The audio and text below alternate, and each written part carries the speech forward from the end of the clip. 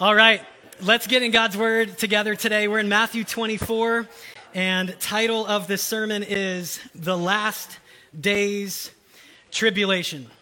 Tribulation. You know, like we did last week, just going easy on everybody this year so far. Title is Tribulation, so we're going to talk about that. We're going straight through the Gospel of Matthew for those of you who are new, and when you go straight through the Word, you get to some big, important subjects that people that don't go straight through the Word wouldn't cover. And so we cover those in our church, and it is healthy for us as believers, amen, to understand these things and to be equipped by our Lord Jesus. And so that is what we're doing today. We're talking end times, we're talking the last days, and within that subject, Vanessa and I were chatting this morning, getting ready, and I asked her, what do you think are the three main thoughts that people have when considering the last days? And so she and I were discussing this, and one of those is confusion, right? The last days and confusion. How many of you would just agree? Confusion. Another one of those is fear, right? How many of you agree with that? Like, there's some stuff, and you're like, whoa, like this is scary. How strong is Jesus? He's real strong, right? He's got us. We'll see that today. And the third one is confidence. Okay, and so it's confusion, fear, and confidence. And what I think happens for most of us as Christians is there's some sort of like moving around. It's like the ball under the three cups thing, and you're like, which one am I right now? I don't know where it is, right? It's this moving cycle of I'm kind of confused, or I'm afraid, or I'm confident. Confused, afraid, confident. And what we want to happen is it's more like confused, afraid, confident, right? Confused, afraid, confident, right? So today, if it's more like confused, or wait, that'd be more like the afraid to be like confused or afraid, or then we want it, and it's like confident. We want it to be, say it with me, confident, right? Because that, by all means, Jesus is explaining the last days.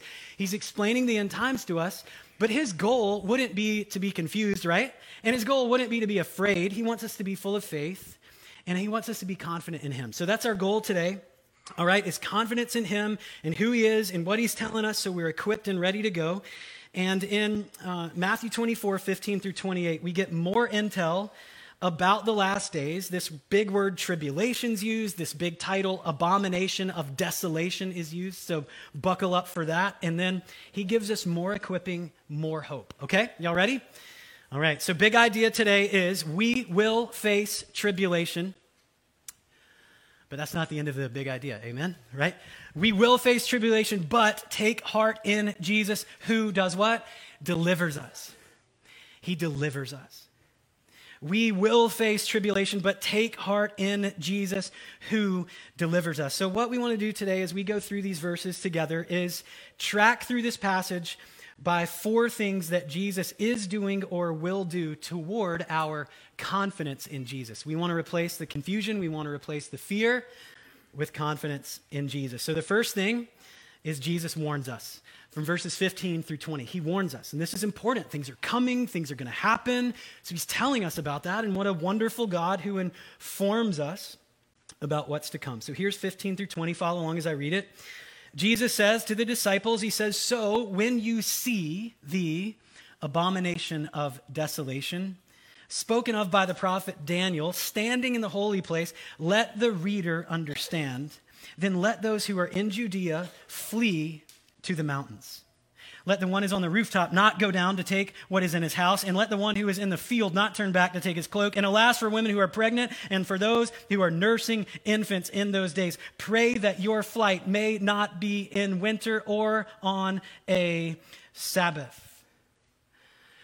So someone's coming that's going to be really intense and wreak a lot of havoc and really suddenly, and Jesus is warning everyone, get out of Dodge when that happens. So who is this abomination of desolation? And we know he must be real bad if Jesus is telling everyone to flee the city and not even grab your jacket. right? So he says the prophet Daniel spoke about it. So when we read the scriptures, when we're disciples of Jesus and we're reading God's word, which we want everybody to be doing, this is God's voice written down to us. Let's read it. Let's understand it.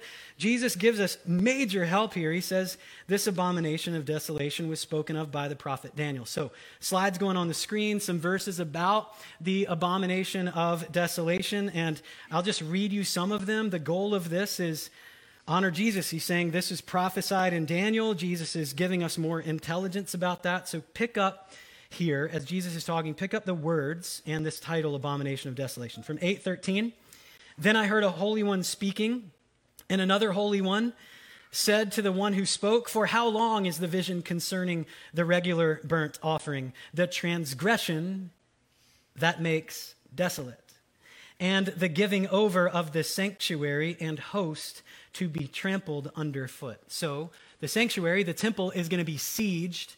The burnt offering is going to be desecrated. So this is coming, and Jesus is pulling this language. Okay, so next is 9:27. So chapter 9, verse 27 of Daniel, it says, and he shall make a strong covenant with many for 1 week. For half of the week he shall put an end to sacrifice and offering, and on the wing of abominations shall come one who makes desolate, until the decreed end is poured out on the desolator. Right? I told you there's some big words in this sermon, and there are big words in the scriptures. We can handle them. Jesus disciples us. Amen. Next is 11:31. 11:31, I know it's on the screen. I feel like I'm going slower than you're reading. Here we go, 11:31. It says, forces from him shall appear and profane the temple and fortress, and shall take away the regular burnt offering, and they shall set up the abomination that makes desolate. So, pretty obvious, Jesus is pulling from Daniel. He said he was, and then we look back at it, we're like, oh, there's the term, there's this term, this person, abomination of desolation. So who is it? And why is he called the abomination of desolation? So here's the who. The abomination of desolation is a king who invades Jerusalem and kills its people, having no mercy. And here's the why. The why is why he's called the abomination of desolation. He enters the temple, he desecrates the temple with pagan worship, making himself God, lowercase g, making himself God. So in history, this has happened on several occasions to the people of Jerusalem, but the one Jesus is referring to would occur about 40 years after he's describing this in this moment with the disciples in AD 70, and that would have been during the disciples' lifetime for the majority of them. So what happened was the Roman army invaded and brutally killed 1.1 million people in Jerusalem. And during that invasion, they destroyed the temple. And then after the temple was destroyed, after the people were killed, they made sacrifices to false gods and then declared Titus emperor and as the supreme God. So imagine this. This is the building that is unshakable. As these disciples were looking at it, we saw it last week in the passage we were studying then. This building's unshakable, enormous stones. Who could ever move that? And then this place is unshakable. God is worshipped here. But Jesus is saying it's going to shake, but he won't. And now he's giving more information. The abomination of desolation is coming. This is future intelligence for you, you know. And when he comes, this is instruction for you to get out of Dodge really quick. Jesus is warning them in order to preserve as many as possible. So in Matthew 24, as we study Matthew 24, there's a lot of things happening. Some of it's future, some of it's present, some of it's past. All of it is equipping us. So there's two things, kind of spans of time, and there's moments, okay? So one is spans of time that we see when we're thinking about end times, and then there's moments, all right? So the signs of the times is span, right? So when you're studying end times things, when you're thinking about that, there's span things that are occurring. Those things would be like earthquakes, famine, wars. So in that sense, we are in the last days because those things are occurring. We talked about last week, those are signs. What do signs do? They point us towards something more important, something more steady, better yet, someone who is more steady, and that is Jesus. So everything shaking, the things that we think are strongest, like the earth quakes, the temple gets destroyed. All of that is shaking, and who is still our steady rock? It's Jesus, right? It's Jesus. He is still our steady rock. That's what the signs are pointing to. Jesus is steady. Nothing else is. Jesus is steady. And then there's moments. And we have one moment here. The temple is destroyed. The abomination of desolation comes. And then another moment that Jesus is going to talk about at the end of this passage and a lot of next week's passage is that Jesus returns. Y'all, that moment is going to be awesome, right? Jesus' return. And what we learn from those moments is that Jesus is still king. Jesus is still king. But in that moment in AD 70, it didn't look like it.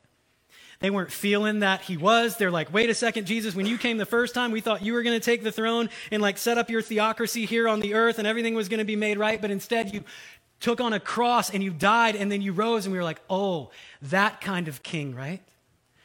Like cross before crown sort of king. And so Jesus is an eternal king.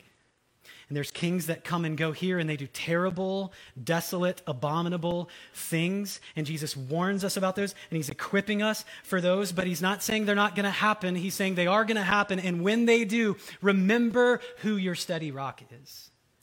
And it's Jesus. So he's equipping them. He's helping them understand what's going to happen. This, by all means, would have served them as they got out of Dodge when it was happening. So Jesus is warning, protected the disciples then. How does it protect us disciples today? Like in a phrase, when we're thinking about this, we realize Jesus is still king. We realize Jesus is our steady rock. And we realize that we got to protect our temple by continuing to worship Jesus. Continuing to worship Jesus. All right, so first of those four things that Jesus is describing that he is doing or will do toward our confidence in him, right? Confidence, not fear, not confusion. The first thing is Jesus warns us. The second thing is Jesus limits tribulation. And for me, as I think about these next few verses, 21 and 22, is so helpful. Because we just read this phrase, abomination of desolation. And I got to be honest with you, as a preaching pastor, when I have to deliver the phrase abomination of desolation, I'm like, this is going to be a tough moment for concentration within the church family. Because it's not as easy to talk about the abomination of desolation as like grace, right? You with me on that, right? So here we are. And then immediately right after this, we see that Jesus limits tribulation. And we're like, whew. And that's us. Today in 2023, imagine what the disciples would have felt when he's delivering these, that Jesus warns us. And then next we see he limits tribulation. And I imagine them being like, thank you. And then all of us today are like, thank you. So look at verses 21, 22. It says, for then there will be great tribulation, such as it has not been from the beginning of the world until now, no, and never will be. And if those days had not been, check this out, cut short, no human being would be saved. But for the sake of the elect, those days will be cut short. So he's limiting tribulation. Why? So that more can be saved, so that the forces of evil are held back. Yes, Jesus does that. Yes, he is doing that today. He limits tribulation. So here Jesus is talking about the elect. He loves the elect. Who are the elect? It's those who are foreknown and predestined to be saved. That's Ephesians 1:13. In a word, the elect are Christians. Those who are saved, who have placed their faith in Jesus for the salvation before God and for the forgiveness of their sins. So here we see that Jesus allows tribulation, but only for a time. Jesus allows tribulation, but only for a time. And y'all, when we understand that Jesus allows tribulation, but only for a time, it helps us face life a bit more realistically, doesn't it? Hard things happen, hard things are coming, and we're like, tribulation, difficulty, but it's limited. Jesus is in control, and we see that, right? Like the older I get, the more I'm like, there's always something. Right? There's always something that's hard. There's always something that's difficult that we're facing. And then there's always something that's way worse than what I'm facing. So in the midst of all of that, I think of John 16:33. And Jesus says this is such a great line. It's at the end of the upper room discourse. Jesus says, let not your hearts be troubled. That's the confusion part. That's the fear part. Let not your hearts be troubled. In this world, you will experience tribulation, but take heart. I have overcome the world. Take heart there means take courage. And what does it mean to take courage? It means that you're taking it from someone or something. And Jesus is saying, take it from him. Take courage. He has overcome what? The world. And you're like, man, these are really hard things happening. If Jesus can overcome the world, and if he can get us to eternity outside of the bad things that are happening in time, then we can trust him. And our hearts can be calmer, and we can be more confident in what is happening as the bad things happen. Amazing things we realize about Jesus here is that he knows our limits, and so he limits tribulation that we face. This means that the what could have been is always worse than what is. And I don't say that as some trite coping perspective technique. I say that as this is assurance for us. Jesus is limiting tribulation for us. He's holding it back. So there's evil forces, there's good forces. Jesus is atop the good. Satan is atop the bad, and he's holding back Satan. Satan is defeated at the cross. He will be finally defeated. And he's saying Jesus is holding back tribulation for the sake of the elect. We think about that and how Jesus just keeps doing things for us, and it's amazing. We realize how strong of a king he is. We realize how amazing of a Lord he is. We realize that his saviorness for us continues on. He's saving us from things today. Realized, occurring presently. And we think the greatest mercy in all of this is what already exists. We think about the end times, we're like future things, last days, future things, present things, past things, but like ongoing timeline. And then we're like, what already exists? And we realize forgiveness exists already. Salvation exists already for those of us who are in Christ. Being in the kingdom with King Jesus as king, that already exists for us. So Jesus is saying, you have shelter from him. You have protection from him. And we can place our confidence in him. We think about how we're no longer wandering sheep. We have a shepherd now. We're no longer unknown. We're known. We're no longer unloved. We're loved. We're no longer without mercy. We've been given mercy. We no longer have bad lowercase lords. We have the Lord, uppercase, Jesus Christ, the King of Kings and Lord of Lords. He's saying he limits tribulation. So as we read this whole passage, we're thinking this is hard. This is big. Things are shaking. Things are crumbling. And Jesus is saying, don't worry. I'm still with you. Jesus has saved us from the penalty of sin, eternal death, and he limits tribulation. Jesus is saying to us, we are forgiven, we have eternal salvation, and he limits tribulation. What a Savior and Lord we have. What a Savior and Lord we have. So with this relief, he gives even more, right?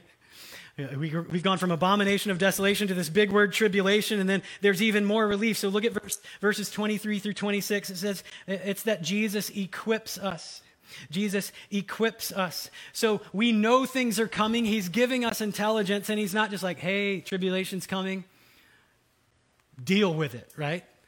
He's saying tribulation's coming, and here are the ways it's going to come, and here's how to be prepared, and here's how to hold fast in me as it comes.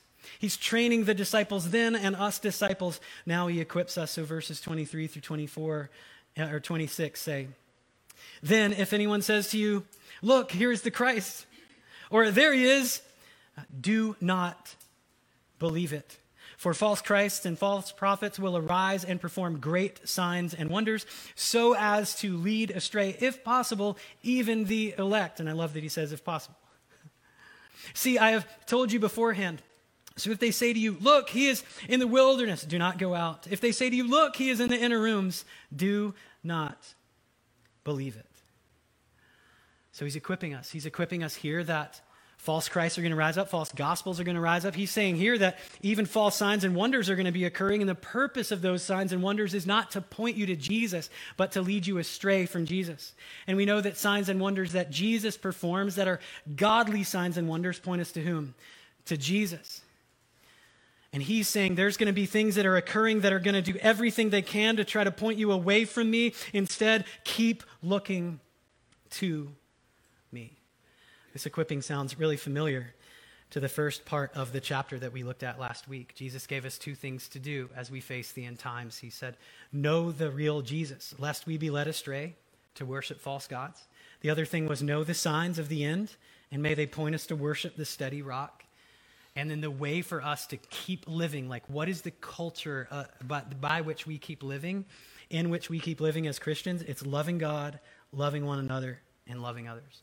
When all temptation is going to try to pull us away from that culture that he's given us, he's saying, keep loving God, keep loving one another, keep loving others. Practice today makes perseverance tomorrow. So we feel the repeat here. And when you see repeat in the scriptures, we recognize, and especially with the proximity of the repeat, we realize this is really important. So then what is new? What is new in the repeat? What is different in the repeat? I want to give you three things that Jesus is layering on top of the instruction he's already given us in verses 1 through 14 of this chapter. Three things, all right? Number one is don't lift your eyes to abominations. Keep your eyes fixed on Jesus. Don't lift your eyes to abominations. Keep your eyes fixed on Jesus. Right? The tendency is look at the bad news, see all the difficult things that are happening, look in shock and awe, and then you just keep the channel there. You can't walk away. You're just looking at it, and he's saying, in those moments, look to Jesus. And the difficult things that you're facing, be real about it, understand it, but don't just keep staring it down. Lift your eyes to Jesus. The second thing he is sharing is don't let exit signs lead you down a desolate road away from Jesus. The reason I use the phrase exit signs there is because there are signs and wonders that are going to be performed. And those signs and wonders, the point of them is to point you away from Jesus.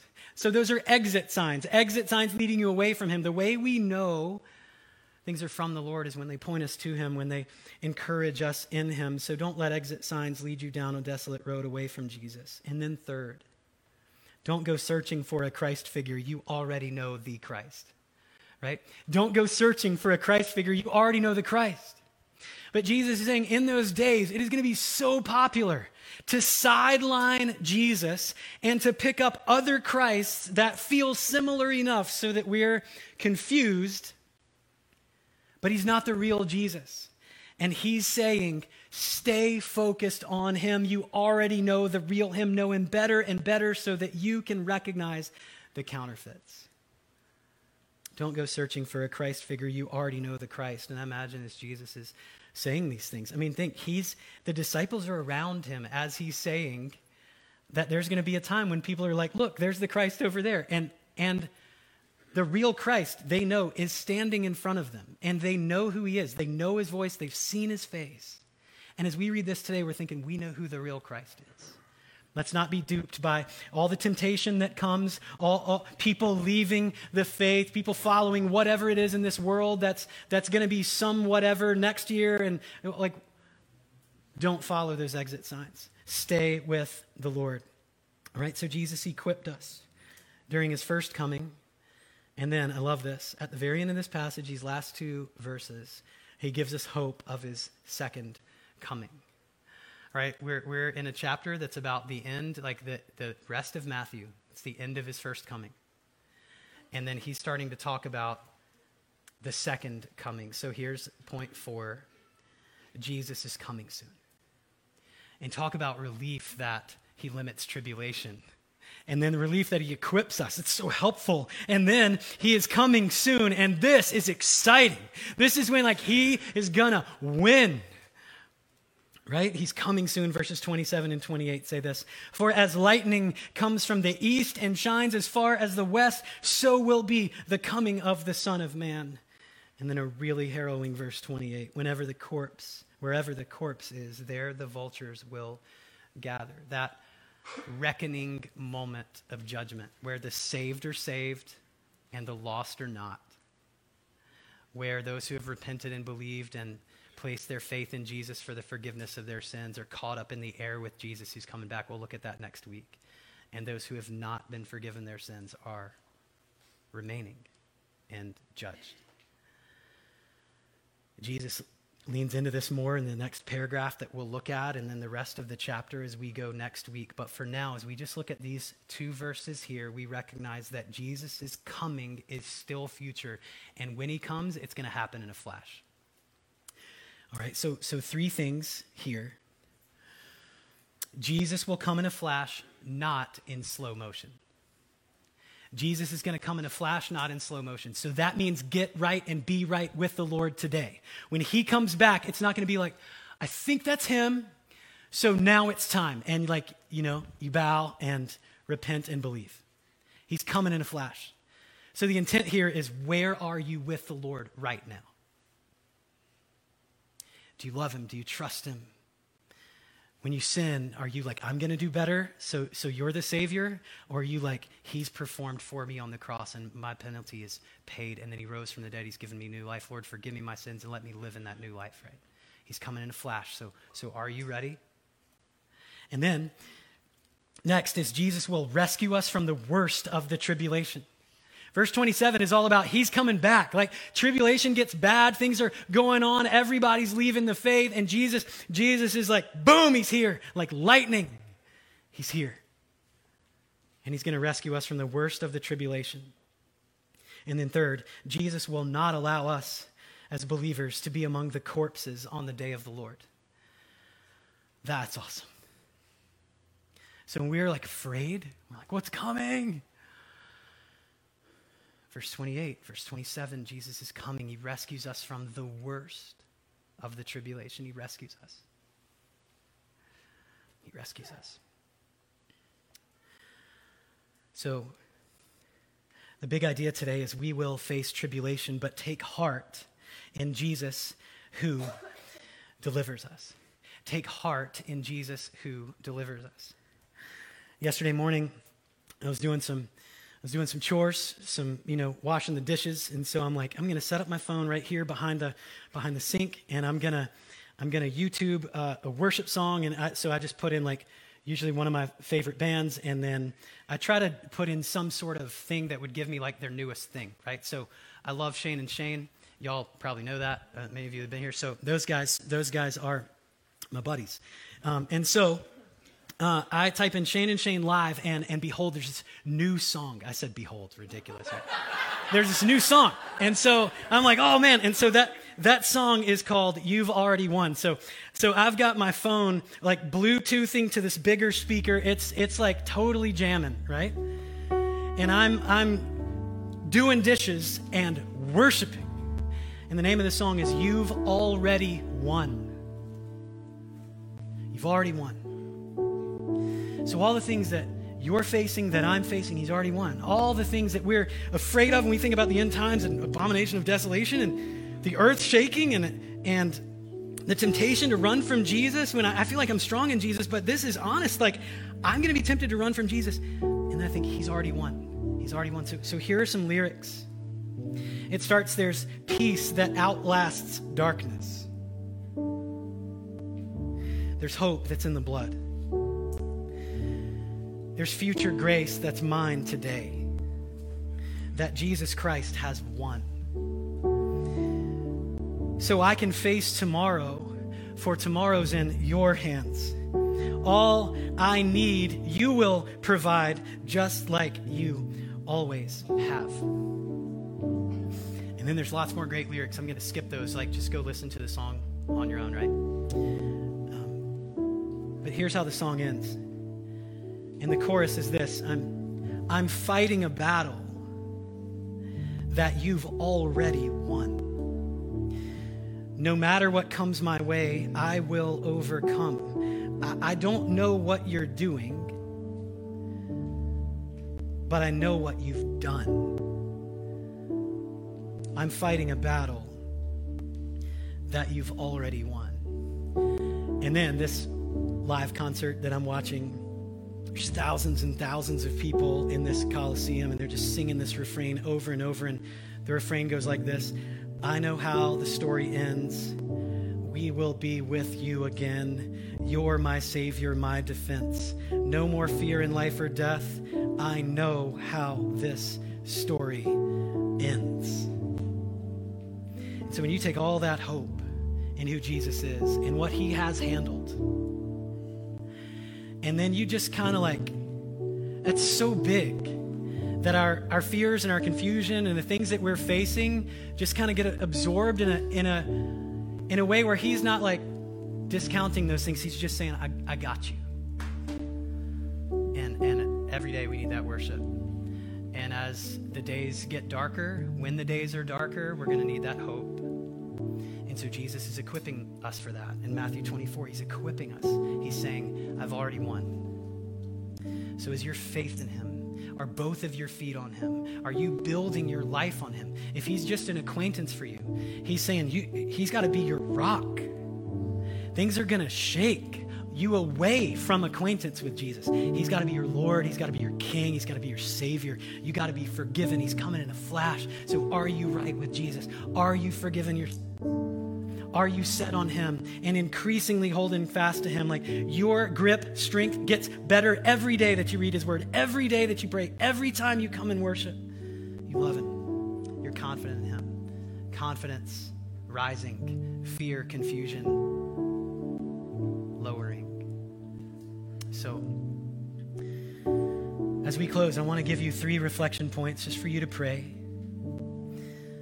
Some of you may be here and you don't know Jesus as Savior, and I pray that today would be the day. Place your faith in him. He's paid the penalty for your sin. He alone can save you from the wrath, honestly, you deserve because of sin. He forgives that. Place your faith in him. He is your cover. He is your means of forgiveness. So you can move from sin to forgiveness. Next is from fear to faith. Maybe you're just afraid. Maybe you're afraid of end times. Maybe you're afraid of what all this means. Maybe you're afraid of what tomorrow faces, what tomorrow has. And I pray that you would move from fear to faith, knowing Jesus has you. He's got you. Fear to faith. And then the third one is from wandering to mission. Like when I read this passage, I'm like, man, more people got to know about Jesus. Lightning's coming like in a flash. More people got to know about Jesus. And so we're not just like, life, it's like mission. From wandering to mission. Not just wandering to coming to church, but wandering to community of faith and mission about the faith to the lost and dying world who needs this hope that we have, all right? So 3 options, or do all 3 as you reflect. Sin to forgiveness, fear to faith, wandering to mission. Let's pray. I'll give you some time and then I'll close us in a minute.